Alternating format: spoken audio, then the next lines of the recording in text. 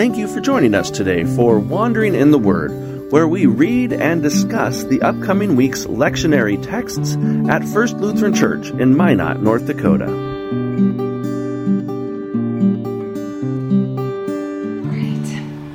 Hey everybody, this is Wandering in the Word for Sunday, September 11th, and we have kind of hidden ourselves away for this week's episode. We're lost. Yes, we're lost. Yes, Do you want to describe where we are? I can try. Yeah. So if you're, see, it's a weird location. There's several ways to get here, maybe. We're kind of in the top of the old archives room, I guess is what people might know it as. So if you're in the current archives room, there's like a creepy little set of stairs that if you find the light switch that I can never find, you can come up this room, and then you have to turn on a landing and come in, and then we're kind of in like the back half of the room, so we're like extra hidden tucked back. away. Yeah. Behind us is, I believe, the Norwegian Library. If Norwegian you Book like Library. the smell of books, I feel like this is, if you're allergic to dust, this is not the place for you. No. You can ring the bell from up here as well, from the bell tower. So we're kind of in the bell tower. That actually sounds kind of cool.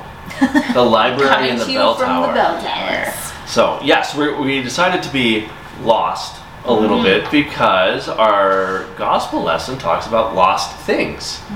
So, let's read it and see what we have to say. We didn't designate who's reading what, so who wants to read the gospel? I can do it. Thanks, Melissa. You're welcome. Our gospel for this weekend is Luke chapter 15, verses 1 through 10. Now all the tax collectors and sinners were coming near to listen to him, and the Pharisees and the scribes were grumbling and saying, "This fellow welcomes sinners and eats with them." So he told them this parable.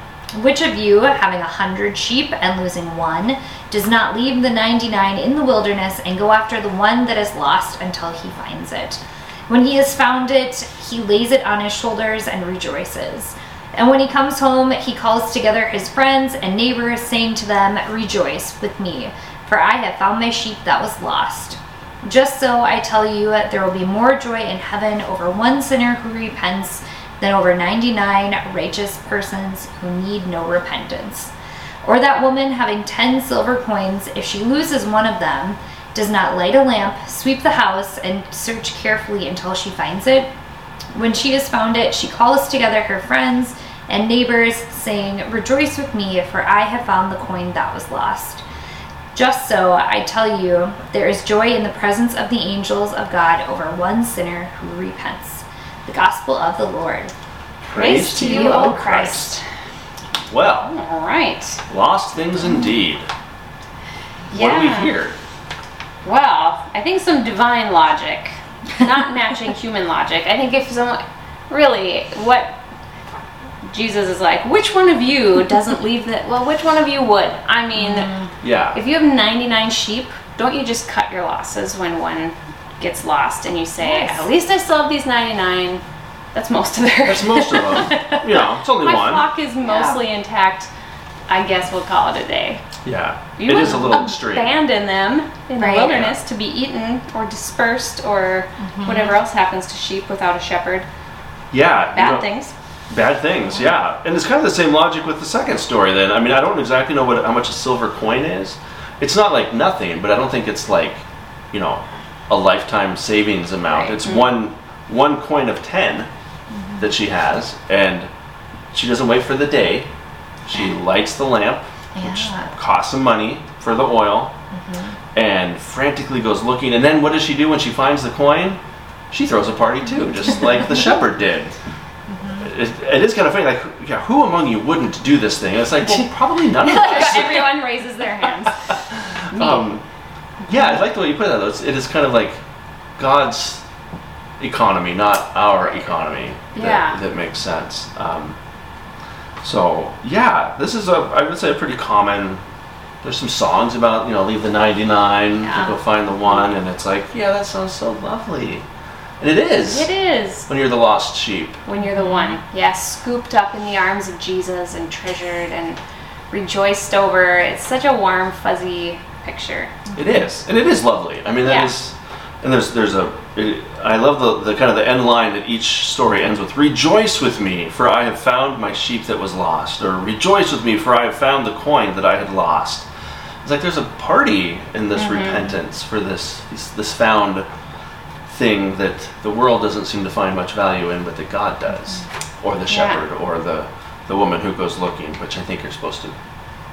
And we're singing Amazing Grace this weekend, right? I once was lost, but now I am found. Yes, it seems to fit pretty It does pretty well. So, I mean, we can think about being the one and how joyful that is, but imagine being one of the 99 sheep that gets left and not celebrated. And those are the Pharisees and the scribes. That's why they're grumbling. I mean, that's their whole deal. They're like, this is not fair. Yeah, it's not fair. It's not fair to us. Well, I think if we're really honest, for most of us who, are part of the church, who, worship on a regular basis, we are generally would identify more with those who are righteous. Jesus clearly didn't read Martin Luther in that line there where he says, the 99 righteous don't need to repent. I think that's not the point he's trying to make here, but it is, like for those of us that have, we've done everything right and we've gone to church and everything, it can be hard for us to be, wait, you're going to throw a party for them? I've been here the whole time. Right. Kind of the second part of the story, as we mentioned earlier, is the prodigal son. It comes right after this, and we do get an image then of the other son who did everything right and doesn't get the party, and he's kind of ticked off. He's like, this isn't fair. Why are you throwing a party for him and not me? Because life's not fair. Life's not fair. That's not what the dad said, but that's what my dad would have said. Yeah, right. Well, yeah. Or my mom. Yeah, it's not fair. And nor do we want it to be, really, at the end of the day. Like, do we really want God to treat us fairly? Like, that might not go well for us if we think about it. So maybe we better stick with the gracious God, even if it's offensive or scandalous sometimes. Yeah, and it's, in verse 2 here, it says, the Pharisees and the scribes were grumbling and saying, this guy's eating with sinners, and hanging out with them. And in some ways, those are the people that they have ostracized as not holy. They're not worthy. They're not a part of the in-group. And the church has been guilty of doing that kind of thing all along. We are a place to welcome sinners, but we often have this attitude of like, well, yes, God forgives us, but not those people. And often those people are the ones that are the lost sheep then. They've been kicked out. Yeah. Not lost by accident. Yeah. But lost by like an intentional. Yeah. Or, yes. Yeah, all kinds of different groups. That they're not worthy or something. They're on the outside, and that's the exact people that Jesus goes to, and then by extension that we are called to as well. Oh boy, that's going to get interesting. That is hard. It is really hard because it isn't fair. And not only to go search for them, but then to also rejoice and be glad to, like the joy in the presence of the angels of God. Yeah. Hot diggity, that's a party. I guess so. Yeah, so we've got repentance is definitely one of the themes here. And that kind of carries over, I think, into our Old Testament reading, which comes from Exodus. Do you want to read that one? Oh, I'd love to. This is Exodus 32, verses 7 through 14. The Lord said to Moses, "Go down at once. Your people, whom you brought up out of the land of Egypt, have acted perversely. They have been quick to turn aside from the way that I commanded them. They have cast for themselves an image of a calf and have worshipped it and sacrificed to it and said, 'These are your gods, O Israel, who brought you up out of the land of Egypt.' The Lord said to Moses, 'I have seen this people, how stiff-necked they are. Now let me alone, so that my wrath may burn hot against them, and I may consume them. And of you I will make a great nation.' But Moses implored the Lord his God and said, 'O Lord, why does your wrath burn hot against your people, whom you brought out of the land of Egypt with great power and with mighty hand? Why should the Egyptians say, it was with evil intent that he brought them out, to kill them in the mountains and to consume them from the face of the earth? Turn from your fierce wrath. Change your mind and do not bring disaster on your people. Remember Abraham, Isaac, and Israel, your servants, how you swore to them by your own self, saying to them, I will multiply your descendants like the stars of heaven, and all this land I have promised I will give to your descendants, and they shall inherit it forever. And the Lord changed his mind about the disaster that he planned to bring on his people. The word of the Lord. Thanks be to God. Wow, this is one of those really interesting Old Testament stories that kind of turns a lot of our preconceived notions of God kind of upside down.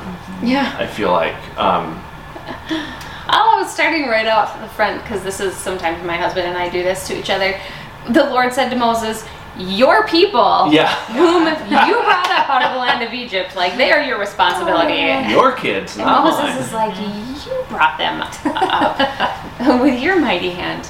Yes, that's when the kids are throwing a tantrum, like your son needs you. Yes. But God is ready to kind of shuffle them off onto Moses. Yeah. And be done with them.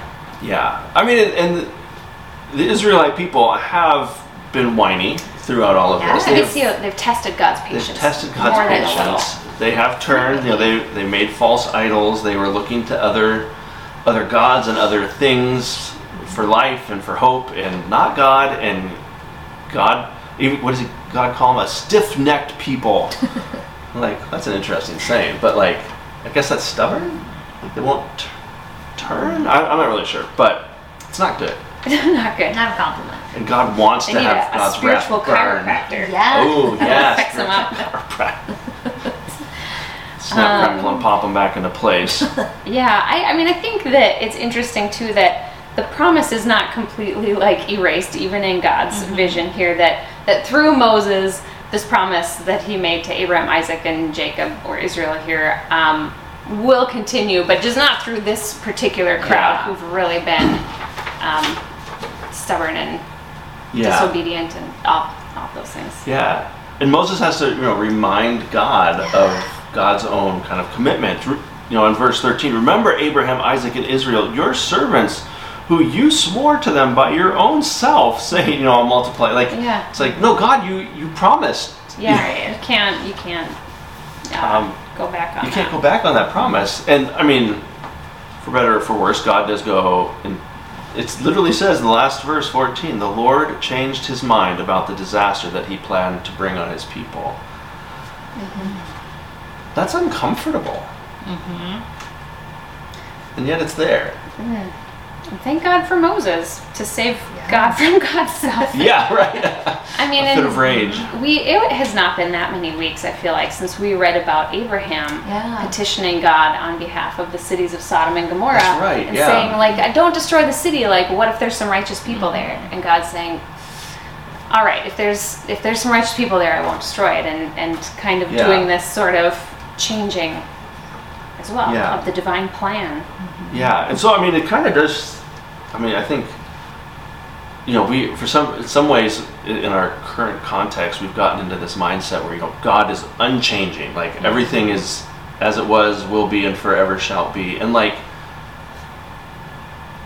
I don't quite know what to make of that in light of these like several stories in Scripture that tell us otherwise. And I will say, I mean, there's a certain kind of thread that would say, no, God wasn't really going to do this. God was just testing Moses, and Moses passed. But I don't really feel like that's true to the text. Like, that's not what is being said here. That's kind of letting God off the hook, so to speak. I think throughout Genesis, where we read about Abraham, and Exodus, God is in a much more relational role with the people, where there is sort of this back and forth and give and take. There's a mutuality in the early Old Testament books that arguing. It is like completely gone when you get to some of these other like New Testament books, where God is so high above us and so far kind of almost removed from us in God's glory, that there isn't this kind of interchange and mutuality that apparently the ancient Israelites and Hebrew people envision when they think of God. Yeah, it's definitely a different way of thinking about God. I do find it kind of helpful. I mean, to think, that there's maybe there isn't just one clear-cut path for my life that God has already preordained since before time existed. Because God changed God's mind here. God is able to be more relational, more like my life is a little more, I don't know, fluid, or, it's alive. It's not cast for me. Like, there's choices to be made, and sometimes it's two good choices, sometimes it's two bad choices, but you got to pick the best you got. And do you know what word I like for this? Kind of what you're describing? Dynamic. It's a dynamic relationship. Yeah, that feels far more like personal and relational than everything's already set in place, like the clockwork, and God is just kind of hanging out watching. Right. Like, God is in the midst and responding to the decisions we make and things, and there's a sign that says, everything happens for a reason, and the funny version of that is everything happens for a reason, and sometimes that reason is you are dumb and make poor choices in life. And it's like, well, it doesn't exclude the promise, but it is a reality that, like, we as humans, are destroying the planet that we live on, and yes, we can do that through our poor choices and our overconsumption. It doesn't mean God leaves, but it doesn't mean we have to, like, do some things to try to change, right? To repent, if you will, from Jesus' words. So, I don't know. It is, I think, interesting for us in 21st century Christianity to hear these words. Clearly, Old Testament followers of God were okay with this. Yeah. God changed God's mind all the time. I think in some ways we have to be okay with it if we start thinking about prayer, for example. If everything is set on a path and nothing's going to change, and God has, made up every decision of what's going to happen and how, then why in the world would we pray for people who are sick, people who are dying, people who are suffering?